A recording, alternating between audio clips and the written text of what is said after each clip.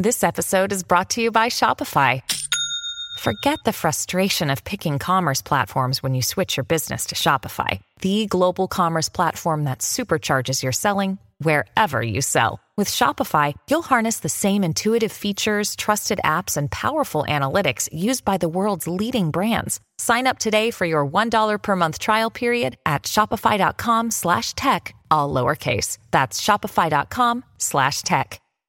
Many of us have those stubborn pounds that seem impossible to lose, no matter how good we eat or how hard we work out. My solution is PlushCare.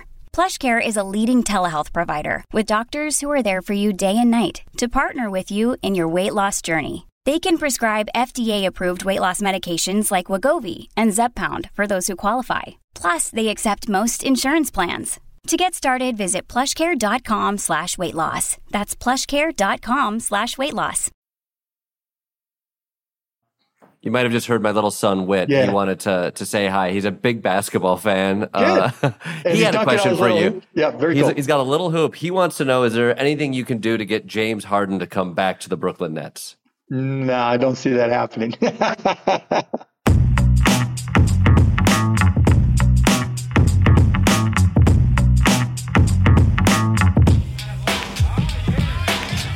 So, Jordan, I was wondering, speaking of exercise, did you ever own a motorcycle? I actually owned a motorcycle, and I'm going to get to the exercise part of this. And you have to exercise your hands because when you shift gears, Yeah, this feels like a real flex. You can just come out. We weren't speaking about exercise, and motorcycles aren't exercise. If you want to tell me with your hands. that you and own then if a you motorcycle, fall, you have to pick the motorcycle up. Okay. Everybody lays it down at some point or another, which is why ultimately I sold my motorcycle. Have you ever been on a motorcycle? Do you ever ride a motorcycle? Own a motorcycle? No. I've yearned for a moped. That's the extent of my dalliances in the world of danger. Well, when you're a swing dancer, which I guess you were up at Kalamazoo, I guess, swing dancing and motorcycling, they shall never meet. Where I come from in McKees Rocks, was a place that our guest knows about, if I took up swing dancing, they would throw me out of school, let alone teach me how to. Tell me about your swing dancing, Jordan, for exercise, right? Gladly, I will tell you about it. And for anybody who is listening, the governor and I offline, it came up that I was swing dancing, and he is attempting to out me as a swing dancer in a way that I would feel some amount of shame for. I feel no shame. There was a beautiful 3 weeks 22 years ago, where everybody in the world, all the cool people in the world thought swing dancing was the thing to do. Wait. All the people in the world. All the people in the world. I can guarantee you that our guest doesn't ever swing. It never went swing dancing and never thought it was cool. Maybe a couple people in Michigan thought it was cool. But people, this is not the 1920s, There is. I'm trying to get funding for a documentary about the swing craze that took place. I think it was like 2000, 2001. I took swing lessons. I went to a special place in Kalamazoo to swing dance. I wore a fedora. And if you want to know if this was culturally relevant, Big Bad Voodoo Daddy performed at the Super Bowl that year. A lot of people don't know that. But when you talk about great Super Bowl performances, you talk about Beyonce, perhaps you talk about Dr. Dre, Prince. But there was a time in our culture where we said, let's give Big Bad Voodoo Daddy a stage. And I was a part of the culture at the time, still am. And so I look back at my fedora-wearing era as a really a moment of pride for myself. Well, do you swing dance now? Does your wife know you were a swing dancer when you asked her to get married? I asked her if she was a swinger. She said yes, and that has turned out terribly since. You really have to ask a follow-up. Context is everything with those types of questions. So I was talking to Max, our great producer, and he was telling me that he owned a Vespa scooter, an Italian motorbike. Maybe you should get one of those, but you may get a little exercise getting on and off. But I'm wondering about your exercising. Do you bicycle? Do you swim? Because, Mark, we don't know each other that well. Only I see him on Zoom and that's it. Do you bicycle or swim or lift weights, or do you do anything, Jordan, other than track people down and get them to say silly things? Well, first of all, tracking people down and having them say silly things is a workout unto itself. I run logical sprints day in and day out. I've taken up street ball or dad's playing basketball, however you want to contextualize it, and that has been primarily what I've been doing the last few months. And it's a group of people in Brooklyn. I kid you not, it's a very low stakes basketball game. Can you touch the net when you jump really high? Of course I can. I'm about an inch or two away from touching the net. Literally, my game involves, if you're like, oh, is it a hardcore game? No, it involves like 3 other writers for late night television shows, 2 cartoonists for the New Yorker magazine, and usually a child who happens to be walking around when we need a 6th player there. And you pick on that, you try to dominate the child. I'll bet, don't you? No shame dominating a child. It teaches them resilience, and they need to fight for things that are worthwhile. You know, we used to play basketball down in the house gym back in the old days when I was in the Congress, and it got really rough, you know, because if you get athletes, or not athletes, but you get politicians who think they're athletes, it gets really rough. And I'll never forget this guy, Jim Bates. He was from California. He came rushing at me to block my shot, and he headbutted me and split my forehead open. So I'm just dripping with blood, but I know I got to get to the doctor and get stitched up. So I get on that little tram that goes from one of the buildings to the Capitol so I could go get stitched up. And I'm sitting in there, and I'm not realizing I'm just covered with my own blood. It's on my shirt. It's coming out, running down my face. And there are these tourists that are on that thing too. And they're like whispering back and forth to one another about, what do you think's going on with that guy? And that was my last basketball game playing down there after I got headbutted by that jerk from California. I'm just imagining you, blood coming out of your head and looking up at those tourists and being like, the filibuster, man, brutal. Well, Quick anyway, question. we've got to, I guess. We have I want to ask one question though, because Yes, I don't sir. know I don't know what the stereotype would be in the world of Congress. Better basketball player, Republican or Democrat? We play a game. It was really unbelievable. The Republicans would play the Democrats, and every once in a while we would win, and every once in a while they would win. And I'm glad the Cuban's on here because, let me tell you, we had Tom McMillan on the Democratic side, and he was 6'11", maybe 7 foot tall. He had a triple-double in the NBA the year before, and he played for the Democrats. That's their definition of fairness. They get an all-American guy who does a triple in the NBA the year before, and he's their starting guy. Well, the announcer was Lefty Driesell, and you might recall he was the coach at the University of Maryland, and he coached McMillan, and he was the announcer and announced this game. And the only thing I can tell you is at the end of the game, we won. We won the game. The Republicans won the game. And I'll let you guess who the MVP of the game was. I don't buy it. I buy would it for not a second. be telling this story if I were not the MVP of that game. And you never know when you need a shooting guard. You just never know. I just imagine the pre-game ritual and post-game ritual for Republicans in Congress is probably watching Hoosiers 4 times. That's exactly right. We won. What do you guys want to do? Do you want to watch Hoosiers again? Yeah, let's watch Hoosiers again. Great. Let's get into our wonderful guest. We're super excited. I could spend an entire episode simply listing off all of the business ventures and accomplishments of our guest today. He's an entrepreneur, owner of the Dallas Mavericks. He's a chairman. He's a shark. He's a father. He's a husband. But his latest venture, the Mark Cuban Cost Plus Drug Company, is an online pharmacy with the mission that every American should have access to safe, affordable medicines with transparent prices. The one and only Mark Cuban. Mark, thanks What's for coming up, on. guys? Thanks for having me on. And just to answer the questions in advance, yes, I swing dance. Oh, you're not from Pittsburgh. That's ridiculous. No, come on now. Because I learned to dance using folk dancing that I learned at the Czech Club in McKees Rocks and a bunch of places. I'll give you a little. Okay. If you were at the Czech Club. Right, the Czech Club, the Polish Club, the Union Squares, if you were going to go, you had to do folk dancing.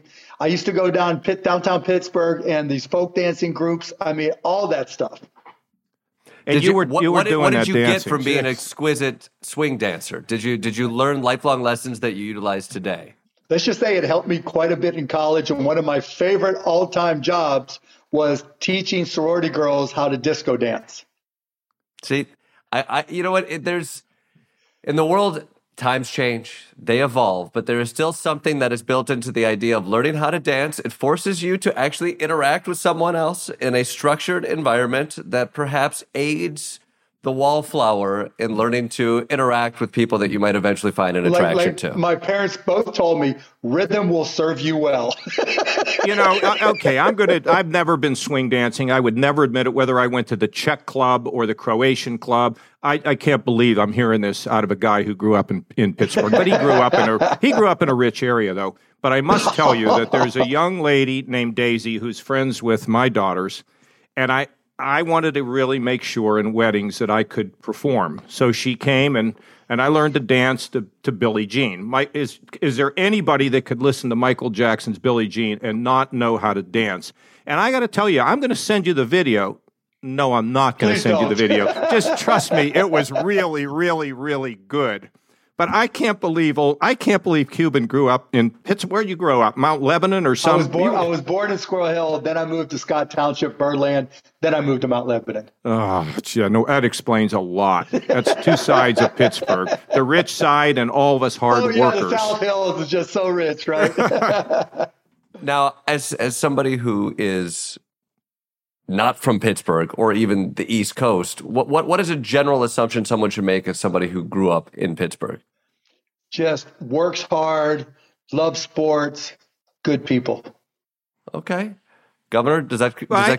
I think it's more than that. And look, I think you like controversy. Okay, well, where I come from in McKees Rocks, if we didn't like your tie, we would tell you. If we didn't like your shirt, we would tell you. When I got over to Ohio State, to the Midwest, you couldn't act like that. But in Pittsburgh, you were direct. And that's what you are. And doesn't that come from your Pittsburgh roots? Without question. Tell it the way it is, Mark. That's what your mother used to say. Tell it the way it is, right? No, a lot of truth to that. Yin's guys got it right. You had to be direct. I'll tell you a quick story.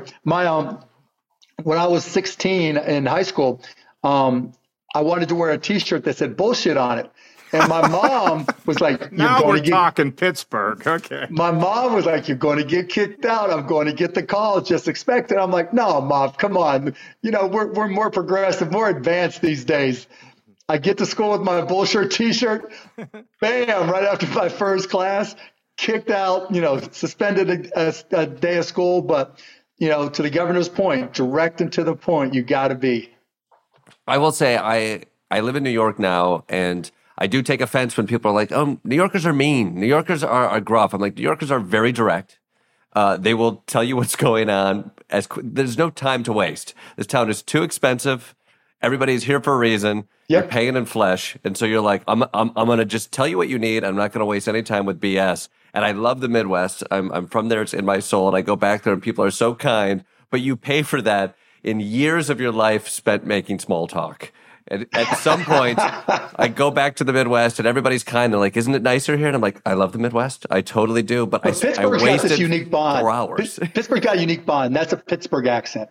The governor and I are fortunate. We don't have a Pittsburgh accent. My mom was a Yinzer through and through. My dad was not. So when you hear G-Jet going downtown, hang around the south side, wash your car, distillers.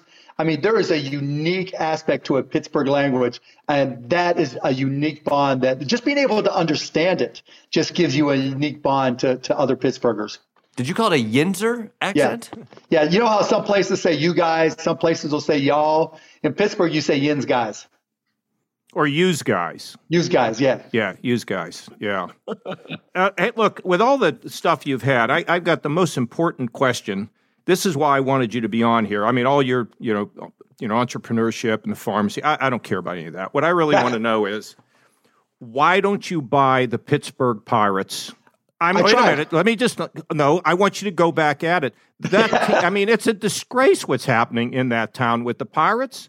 You know what? Why don't you go one more time and try to get them? Because they ought to leave if they're not going to try. I know why they're doing it and why they don't want to sell. It's like I tell everybody who asks. If I could offer you a job where you made $20, $25 million a year And all you had to do was stand in Market Square in Pittsburgh or in Point Park in Pittsburgh and let everybody yell at you for 8 days, 8 hours a day for 6 months a year. Everybody would take that job. And that's the job of owning the Pittsburgh Pirates. They make so much money. I mean, I looked into it probably 2005 when my kids were young, and it seemed logical at the time. But now it's just not worth the time or the effort. Oh, what about Roberto Clemente? Come on. What are the calculations when you bring sports into it? As somebody who's obviously very business-minded, so much of sports is wrapped into the emotions built around it, the history you have with it, and also what you get out of it. Like with your relationship owning the Mavs, when you step back and look at something like Pittsburgh, do you put a financial number on what emotional toll and or gifts it will give you? It's 99% emotional, 1% finance. Because owning a team, you only have so much control. So like we have a game tonight. It's a huge game for us for playoff positioning. My emotions already, are already high. And the minute they toss the ball up to start the game, my stress levels go through the roof. And it's, in business, I have some level of control. I know what I'm doing. I'm confident, right? I'm good at it. With sports, you have no control. And so buying a team that plays 162 games, when my kids were really young, it made a little bit of sense. Now it makes no sense whatsoever. I'd be dead. Let me just say that, all the things you do, you just were born an entrepreneur, weren't you? I mean, it's just you grew up this way. It's like falling off a log for you, isn't it? Buying a sports team, starting a television network, buying all these companies, having a pharmacy. It's like you were born with it. And your mother must have, God bless her. I know you just lost your mom. Yeah. She was such an influence, right? And did she encourage you this way? Yeah, both my parents did. Neither one of them had gone to college. Neither one of them really had a business background at all. My mom was super young. She was 20 when I was born. So it was all new to them. And so just as long as my earliest memories, literally like 9 and 10 years old of me buying and selling, baseball cards, literally, and doing special packaging deals at the bottom of Birdland in the park, where one out of every 10 packs would have a Pittsburgh Pirate in it. Absolutely. Learning how to market and do that stuff, and then selling garbage bags door to door, magazines door to door. Because I had, my dad was always one of these people that said, if you want it, you got to go out and earn the money to buy it yourself. I'm not going to just give it to you. And so that just, gave me the confidence doing all those things. Look, once you sell something door to door, you have the confidence to be an entrepreneur the rest of your life. When you look at that now, young entrepreneurs, what value does something like college add to that process when they hear stories like this? It feels so self-starter. But we do have a system, an expensive system, that a lot of people spend a lot of time jumping into to try to navigate that world. Is that worth the finance and the Yes. financial investment and or time?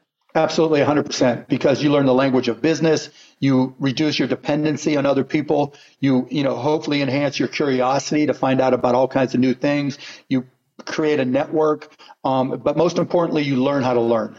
That is the greatest skill that you can have in business, because the only certainty is change. And, my dad used to say, you don't live in the world you were born into, and you've got to be able to be adaptive. And if you're not excited about learning as an entrepreneur, it's never going to work. Now, with the costs, you've got to be a lot more selective. I don't think you need to go, like I went to Indiana University, and I went there because I saw a list of the top 10 business schools, and I picked the cheapest one. And it was IU. I'd never set sight on the campus. I'd never seen the campus or gone there, visited. I just went, and it was because it was the cheapest. And I think I do the same thing again today, and that's what I counsel kids to do. Pick one that you can afford, even if it means going to a junior college the first 2 years. And you made what's interesting to me, Mark, is okay. I know about Indiana basketball. I mean, it really is. It was, and when you were there, who was on the team back when you were a student? So I got there right after they won the championship and went undefeated, and so there was Kent Benson, Ray Tolbert, Turner. Tony Brown. I forget who else. It was great basketball, and it was good.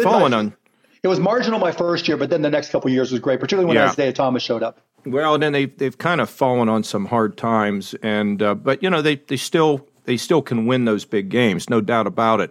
But you go down to Texas, and then you decide you can't listen to Indiana basketball. Right.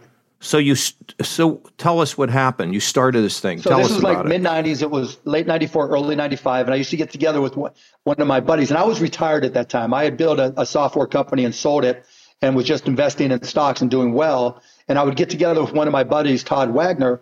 And he was like, look, this new internet thing, there's got to be a way we can use this new internet thing to listen to Indiana basketball. And he'd been talking to some other folks, and I was like, okay, I know how to network. I know software. We'll figure it out. So I bought a Packard Bell computer, second bedroom in my house. We effectively started a company called AudioNet and created the streaming industry. We called it internet broadcasting back then. We connected with the local radio station, and I would run down with an 8-hour cassette tape player, a VHS player rather, and connect it to their board, take the 8-hour VHS tapes back to my house, figure out how to encode them, put them on this website called audionet.com, and then go on all these bulletin boards and AOL and Prodigy and CompuServe and say, if you want to listen to radio from Dallas, go through these 15 different steps. And shockingly enough, people would do anything to be able to listen to their hometown sports, hometown news, hometown radio. And we grew that starting from 1995 to a company that we went public in July of 1998 called broadcast.com. And we effectively were YouTube before YouTube. We had hundreds of internet radio stations. We simulcast hundreds of radio stations, 1,000 plus internet radio stations. And, we would do corporate broadcasts, you name it. We do user uploaded content. And then in 2000, we sold to Yahoo.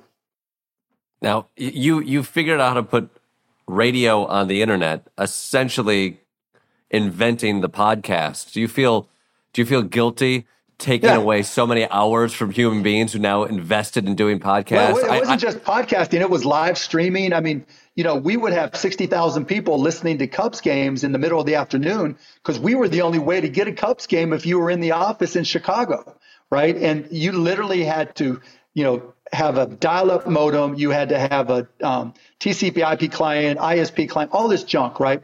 So you had to go through a lot of work. But then we went to video streaming and bought 10% of a movie studio, all this stuff, and really had built a real force. We were the largest multimedia site on the internet when Yahoo bought us. What you're describing here, it sounds like you're listening to a local concern and local problem that you then extrapolate and find an answer to that becomes a successful business. I mean, there was no way to listen to. People didn't have multimedia devices on their desk. You didn't have a TV, probably didn't have a radio. And if you had a radio, you couldn't get reception.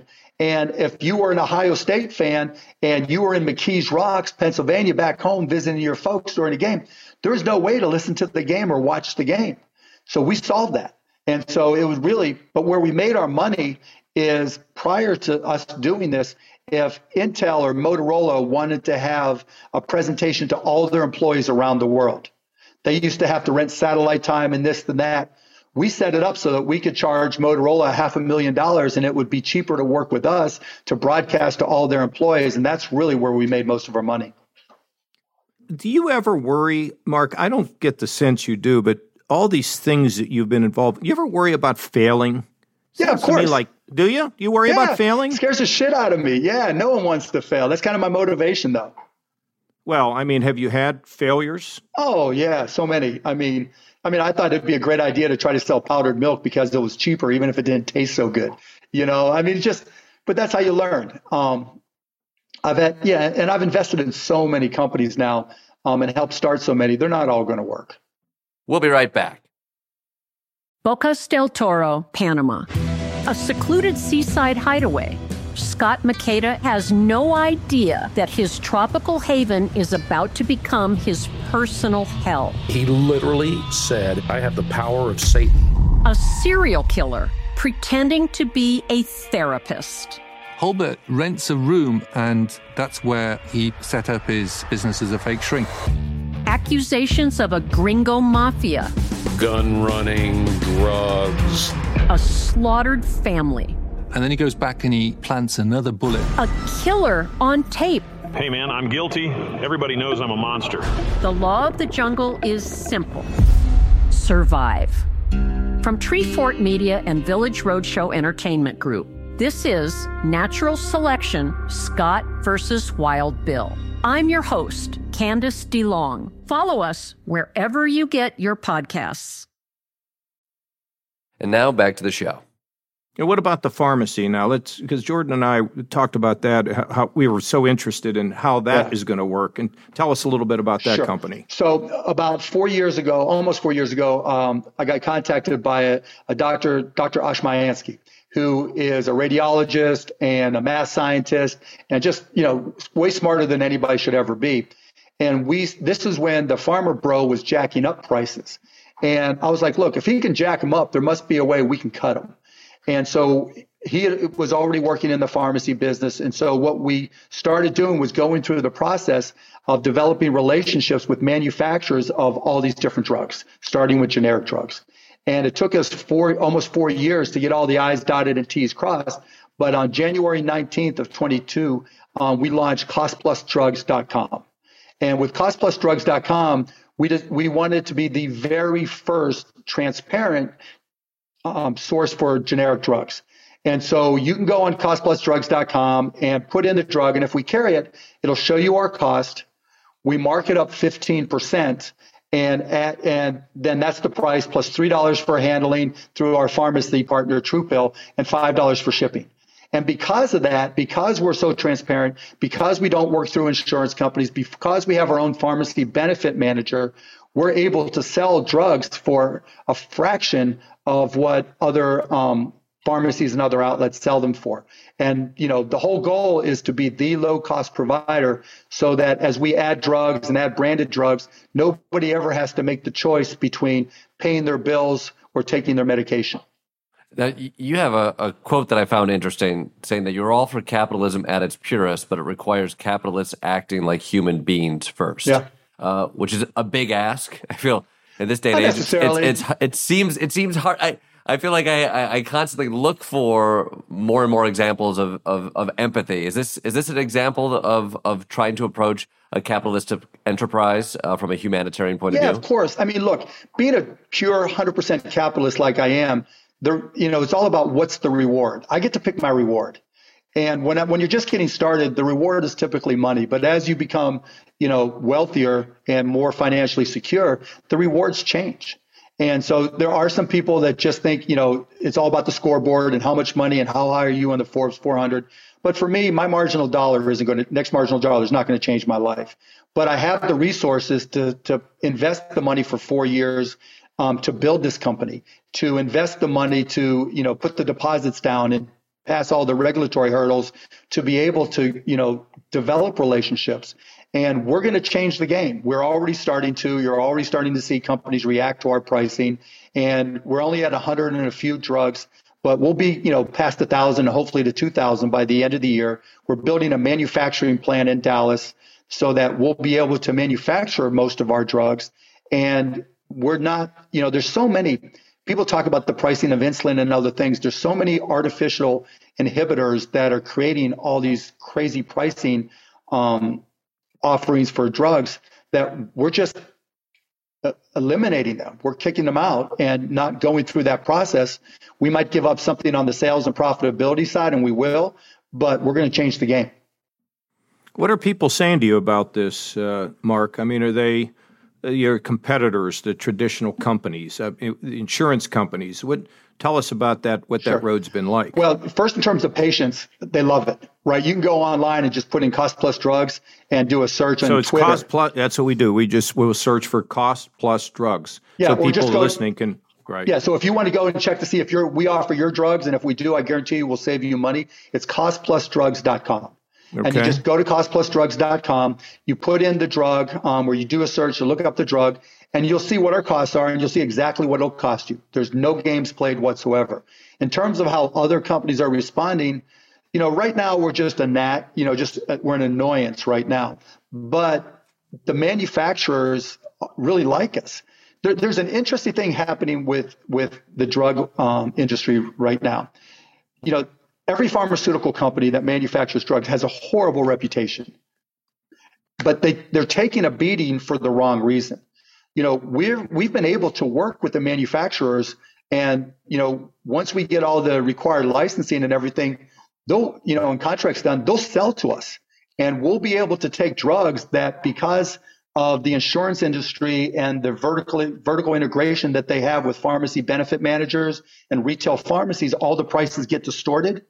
We're able to replicate that without the distortions so that we can sell at just cost plus 15%.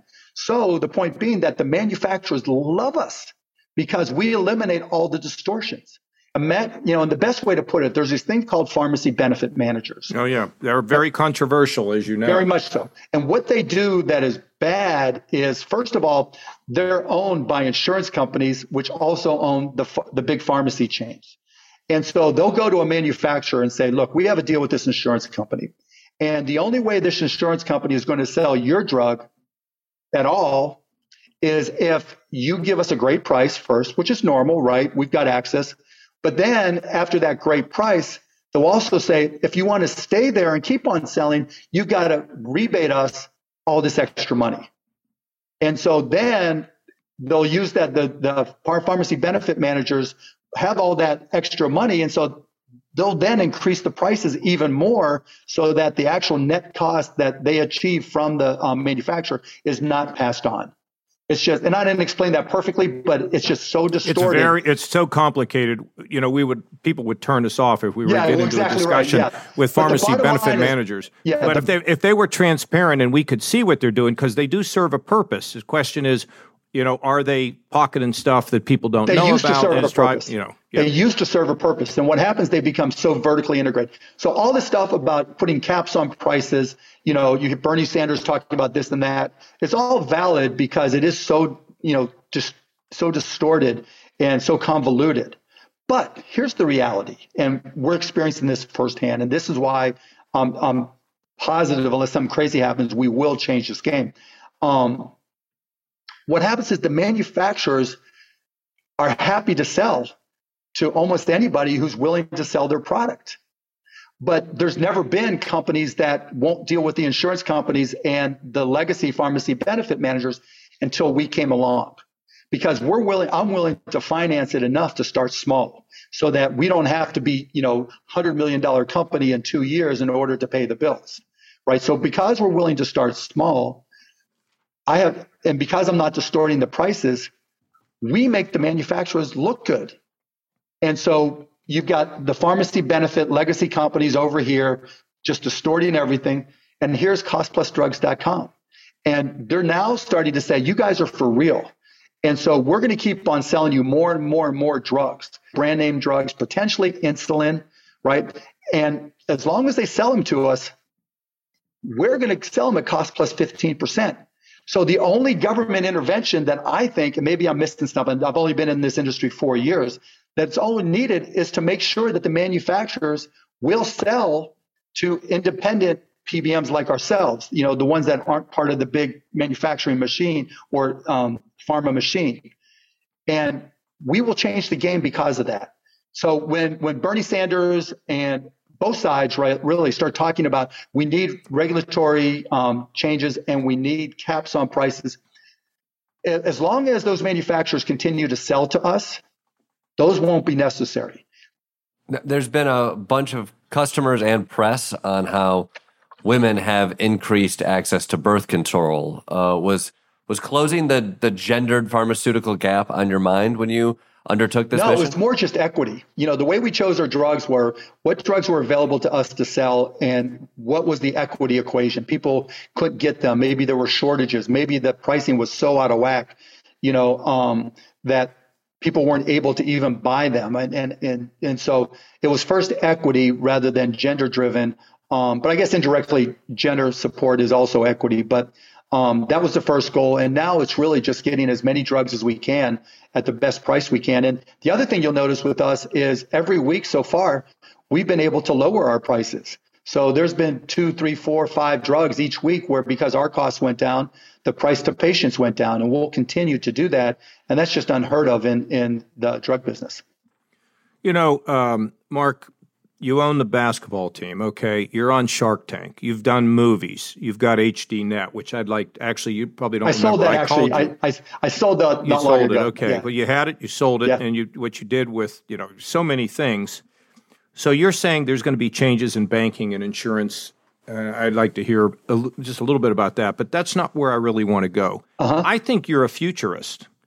That's what I think you are. I mean, you're an entrepreneur combined with being a futurist. What do you see as the next couple really big things that are going to come? And secondly, how do you get yourself involved in those? Okay, so the three biggest things are personalized medicine, artificial intelligence, and cryptocurrency platforms. Not the tokens themselves, but the platforms. Cryptocurrencies, there's so much noise. It's so hard to tell the signal from the noise. You've got Bitcoin, which is kind of a digital version of gold as a store of value. That's speculative to some. It's a hedge to others. I just think it's a digital version of gold. But then you've got Ethereum and other platforms, Solana, Polygon. They have these things called smart contracts. And smart contracts allow applications to be written that are standalone, meaning they're not necessarily owned by any company and they're accessible to anybody. And that ability to create smart contracts allows decentralized organizations to be created.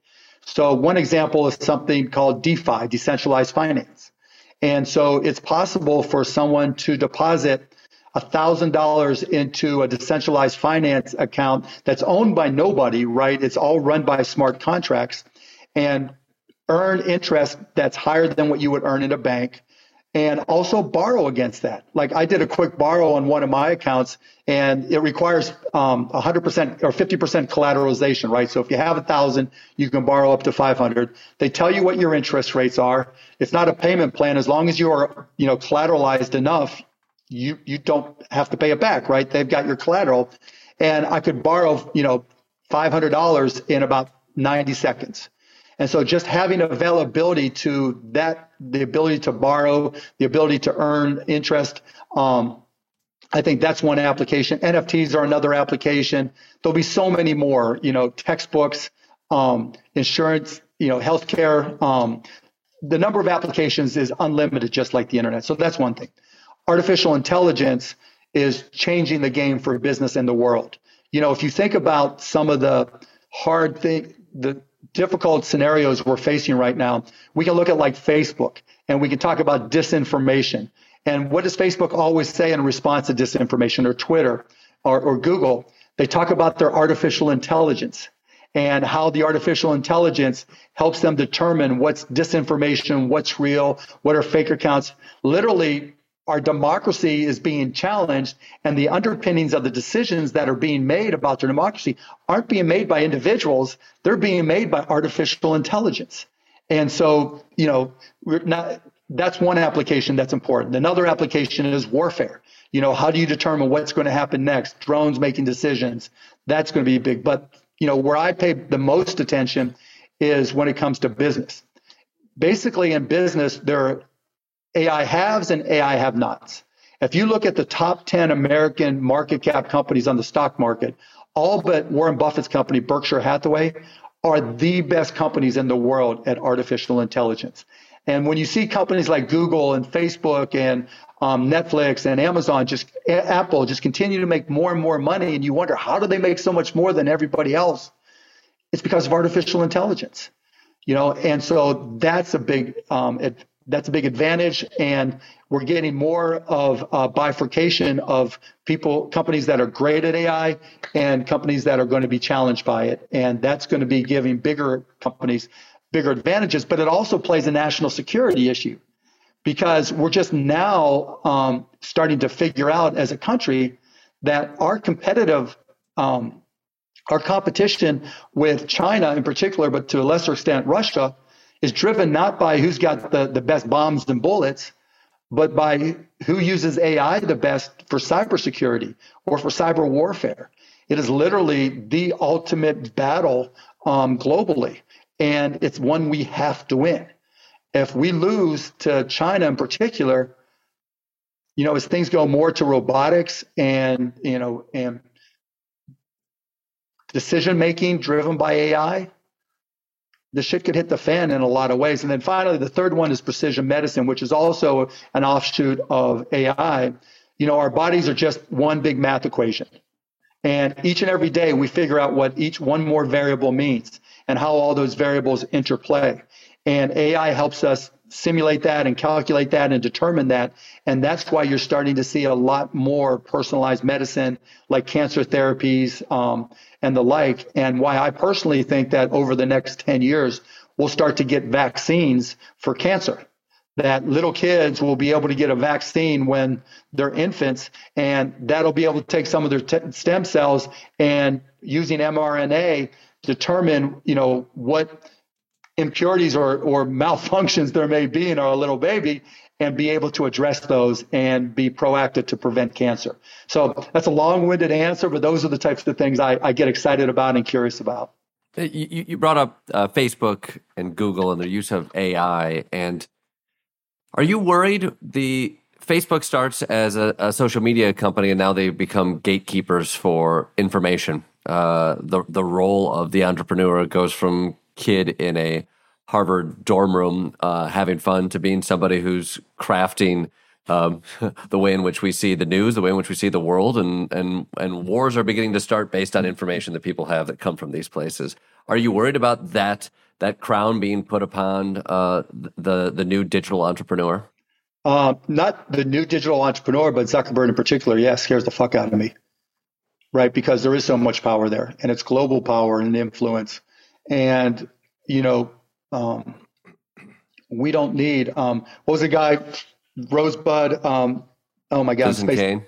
What's that? And Citizen Kane? Yeah, Citizen Kane, who was the media publisher that they were that was written about? Hearst, yeah, the Hearst Empire, right?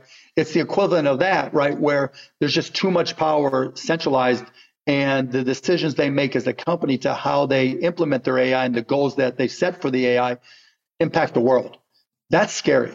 But on the flip side, it's almost impossible to find the equilibrium between AI being developed privately and commercially and AI being developed by the government, because you need to have both, because the applications are different and the goals are different. And so we can't just depend on the private sector to determine our best to move the ball on AI, because AI is just so wide. There's so many applications. Well, then you get to job training, because we need all this technology, machine learning, digital marketing, AI, all these things. The problem is we're not educating a whole new group of people to be able to. But the good news is you can actually get that stuff online. Yeah, you can get a certificate and you can go to work, and you don't have to have a 4-year degree. That's probably another big change that's coming down the road, is what our higher education system looks like. I think there'll be more certifications, right? You won't have to go for 4 years, but you will be able to get a good job if you can become an expert in. It just depends where AI goes, right? Yes, we don't know that's yet, right. That's right. So the problem isn't that where there's going to be disruption, or that what a good job looks like will change. The problem is we don't have the agility in the educational system to be able to be proactive or reactive, because the jobs of 5 years from now could be completely different. Like, I tend to think that liberal arts majors become more valuable because in order for AI to be good at what they do, you've got to have domain expertise.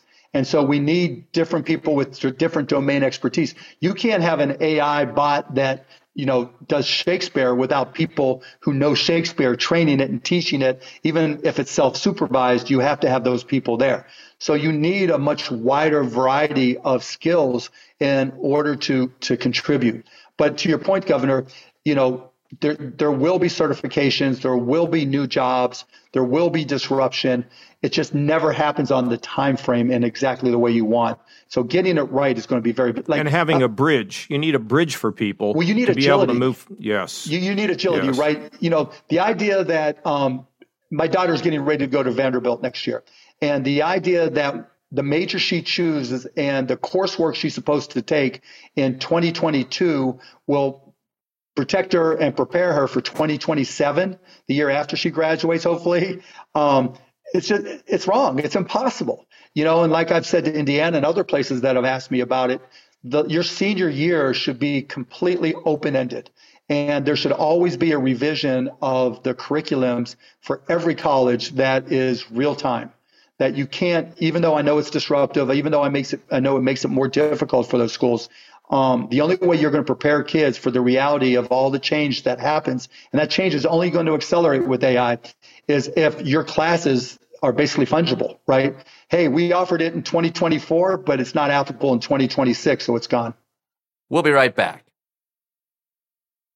And now back to the show. I'm a father of a 1.5-year-old, and we're Congrats. starting to, thank you very much, we're starting to contemplate what his future looks like as far as schooling goes. And I think you bring up an interesting point right now about like flexibility. First off, you bring up a lovely point in that liberal arts majors are the soul of this country. And I'm going to I did clip say that. I just think said that's there was what I more heard. value than people think. No, I think I heard soul of the country. If you didn't say it, we'll find an AI bot that'll If you're make you talking say about it. shoes, okay, we can have a conversation. Or swing dancing. Or swing dancing. I think I just get excited. It's the first time I've heard them given any kind of value in quite some time. So AI is useless unless it's trained properly, unless things are labeled properly. And so kind of, now we're in a period where an Amazon warehouse job is plentiful and it pays okay, but it's kind of mind-numbing. And we'll go through a period where the mind-numbing but paying well jobs are labeling things for artificial intelligence and using domain knowledge, so that, you've got to be able to say, okay, this is a mouse, and this holds water, but, cupping my hands also holds water. Somebody's got to be able to identify more advanced versions of that. I'm curious about controversy. You've talked about there's discussion around the distribution of the 9/11 conspiracy film Loose Change, and you had talked about liking controversial subjects and being agnostic as to which side the controversy comes from. How does controversy play into entrepreneurial thinking, and has that evolved and or shifted as it seems like people are adding causes and point of views to the companies that they support? That's an interesting question because, back then when I looked at it, it was for HDNet and it was a different media age then. That was back when in 2007 was TV still had some weight to it, or much more weight than it does now. And, Twitter was nascent and there really wasn't all the other social media. And so what controversy means to then versus what it means today are night and day different. There really is no more controversy anymore because there's 2 sides, 3 sides, 4 sides, 5 sides to everything. It's just a question of what you like and what you don't like individually and the position you take. I think the underpinning of why it's really changed is we've all become social media performance artists. Every single one of us. We all have a brand. We all have a character that we play that sometimes it's like us in real life, sometimes it's not. And we get appropriately happy or mad depending on what it is. And that's our own personal versions of controversy. In terms of what's controversial on scale, I think in order for there to be controversy, there has to be some level of gatekeepers. And the gatekeeper, you oppose whatever the gatekeepers decide. And I just don't think we have that anymore. So when, maybe if you gave me an example, but, me personally, I don't look at things, that's controversial. I look at it and say, I agree or disagree. But what I do look for as an entrepreneur, if I think there's a lot of people who are taking a position just because that's the position to take, then that's an industry ripe for disruption, just like politics is right now. Politics is ripe for disruption because our approach, our 2-party approach is just back-ass half-words and it's counterproductive. It's just, it's expensive to change and it's going to be a multi-decade changing process. Mark, on the there's so many things to talk to you about, and people are going to be listening saying, you knuckleheads, why didn't you ask them about this or that? But I'd like to ask you a little bit about money in sports. Sure. So you see baseball, which has become basically a regional sport. I mean, we don't know who the players are anymore. They're changing all the time. Does this mean that we could enter an era where people outside of the NFL might begin to lose great interest in sports No? Why not? No, I'll tell you why, exactly why. So you and I, Governor, grew up in an age where we stayed home Saturday afternoon to watch the Pirates. We listened to Bob Prince every night that it was on, right?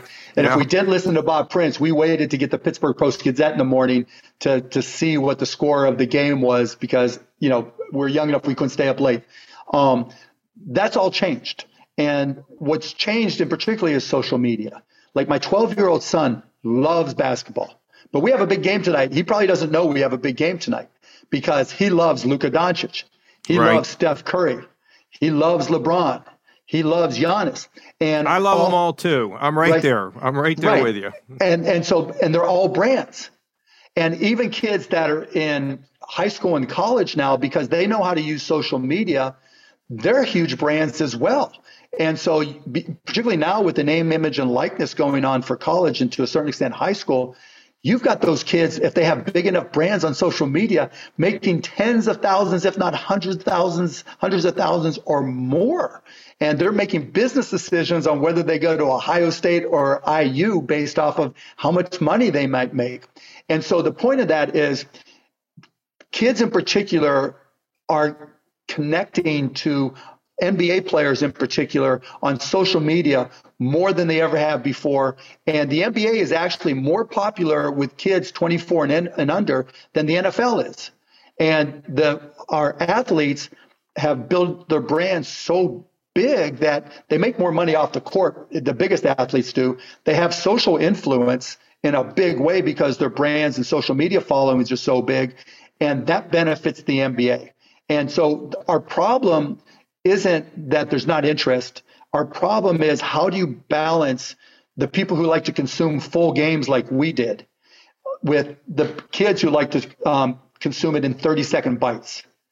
Like my son, the way he'll watch our game tonight, there's a guy on TikTok who will take videos based off of what he bet on and start screaming and cursing depending on what happened relative to his bets. And my son thinks that's hysterical. So he'll see all the plays and stuff on TikTok that way because that's how he consumes it. And he'll know everything that I know about the game when it's all said and done. And so how kids in particular consume the game is different. And then we have the issue of balancing, traditional linear television versus streaming and the cost and all that. So that's a challenge we have to work through. But in terms of being in good hands, I think we're in the best shape. I think baseball has the most difficult road. But I will say this, and I had this conversation with our broadcast partner, my meeting just before this. Baseball is the perfect sport to TikTok a size. And what I mean by that is, if I'm playing fantasy sports, if I'm playing fantasy baseball, there's no reason why you couldn't create a version of quote unquote broadcast or an app where all the players that I've picked for my fantasy team, I only see their plate appearances or when they're on the mound, when they're pitching. And that just comes to me continuously for what's happening for that night. The same with football. Think of it as red zone. If you created a red zone for baseball, but you only saw the plate appearances or the pitches or the plays involving the players that you care about, it would be huge. Now, you and I, as a baseball traditionalist at some level, or at least I used to be, not so much anymore, right, might not like it, but we can just watch the traditional broadcasts. But just like when we were kids, my dad would yell at me, turn that shit off when I play, my Doors or Alice Cooper or whatever, right? Just new generations come in different ways. You might have just heard my little son, Whit. Yeah. He wanted to say hi. He's a big basketball fan.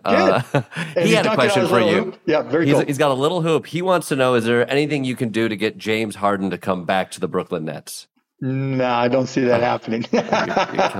As an owner, you're not just looking at numbers with these guys anymore because they are brands and because they are a business unto themselves. How much do you weigh that as you are putting together a team, as you are looking at their social media followings or the potentials they have or even their fashion sense and style? How much is that now? Indirectly a little bit, right?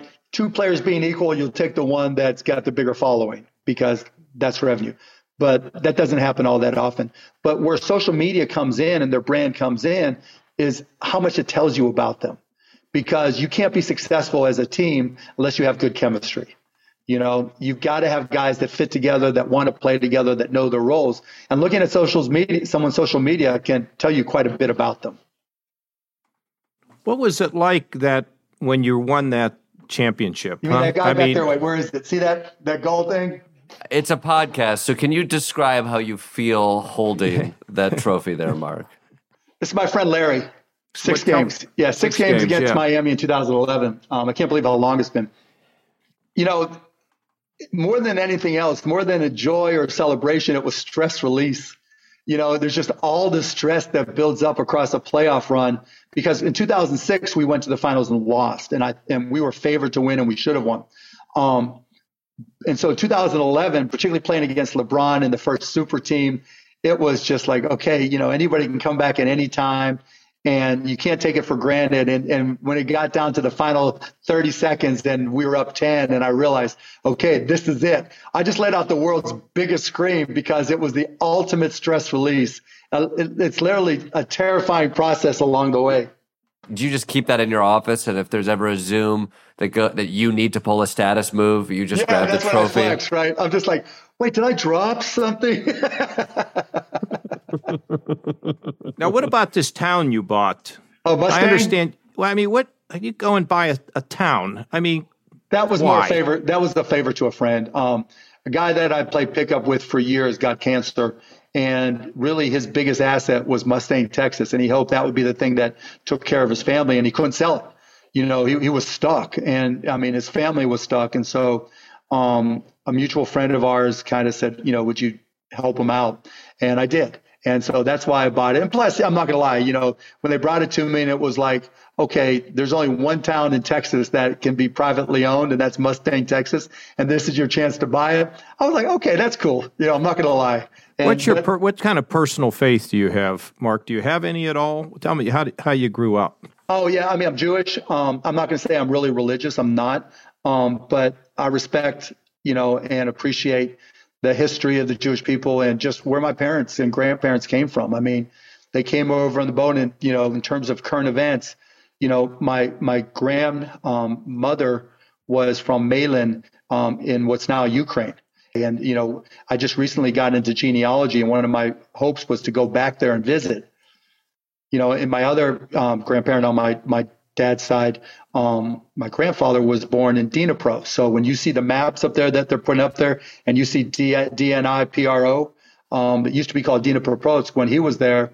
And I remember them talking to me about it. And so, when you talk about faith, my grandparents were uber religious, super religious, and my dad just kind of revolted against that and said, "Okay, we're Jewish, but we're not going to, we're not going to be ultra religious." But in terms of what I believe you just do the right thing, and if you're good to people, it all works out. Do you've floated the idea of running for higher office a handful of times? Is that still a flex that's in your back pocket? No, not at all. Just because of my family. I don't know how the governor went through it. I just could not put my family through that at all. There's just no chance. Well, you do it because you see something you feel really strongly about. You think you're the way that I always did it is somebody else better that can do it better than I could. And my conclusion was no. So I went out and did it. And, I guess over time, Jordan and Mark, it's like, I guess in some respects, like being an NBA player. You just get bumped, you get hit, you get bad calls. But over time, you just get used to it. And you just say, okay, that's just part of the game. But you got to be careful. You just don't want to do anything really stupid to bring it on. But generally, I found it to be an exhilarating and great experience to be there for as long as I was. And you were great at it, right? You did a great job. And obviously, as governor, you did phenomenal things. It's just, I don't know that I had the temperament not to screw it up, And as an entrepreneur, I think I can have more of an impact. Like, if we can not fix drug pricing, but dramatically change drug pricing. Big deal. That's a big deal. Yeah. And I think, once we get through this, I can extend it into hospitals. because we've done a lot of research on, where hospitals, you talk about lack of transparency, even hospitals don't know what their costs are. I tried to fund a study that asked hospitals what accounting systems that they used and how they determined their costs. Nobody, not a single CFO or CEO would respond to the people doing the study. They just didn't even want to know what their own costs are, because the more transparent they are, the harder it is for them to just keep on raising their revenues. And there's just this unholy alignment between insurance companies, the payers, and hospitals, the providers, where they both benefit from prices going up, and nobody in this business benefits from costs and prices going down. And so, hopefully that's next on my path for disruption. Well, to learn more about the Mark Cuban Cost Plus Drug Company and how Cost Plus Drugs works, go to costplusdrugs.com. Yes, Mark, sir. Thank you for giving us your time. Jordan, Mr. Governor, I appreciate it. That was a lot of fun. The questions were great. I really enjoyed it. Show us that trophy one more time. Yeah. Oh, you don't want to see my swing moves? If you could do it with the trophy, maybe please, that'll finally get the governor on board. I'll just give you the best. You know how drop them and then you twirl and yep. It's a beautiful art form, and Governor. You're going to get on board. The easiest dance with your daughters, my daughters are now 15 and 18 at the daddy-daughter dance, is a swing dancing. You just pull them up, spin them around, spin them, da-da-da-da-da. Nothing better, Governor. I got Governor, you. Get on board.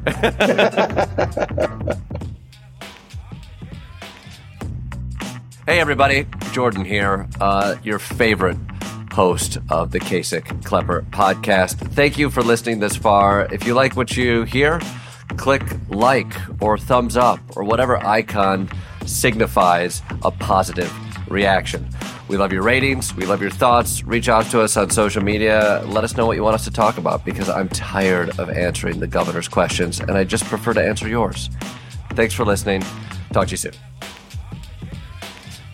Kasich and Klepper is a production of Treefort Media, hosted and executive produced by John Kasich and Jordan Klepper. Treefort Media's executive producers are Kelly Garner, Lisa Ammerman, and Matthew Kugler. Line producers Oscar Guido. Audio direction by Tom Monahan, head of audio for Treefort, with production and editing by Maxwell Carney.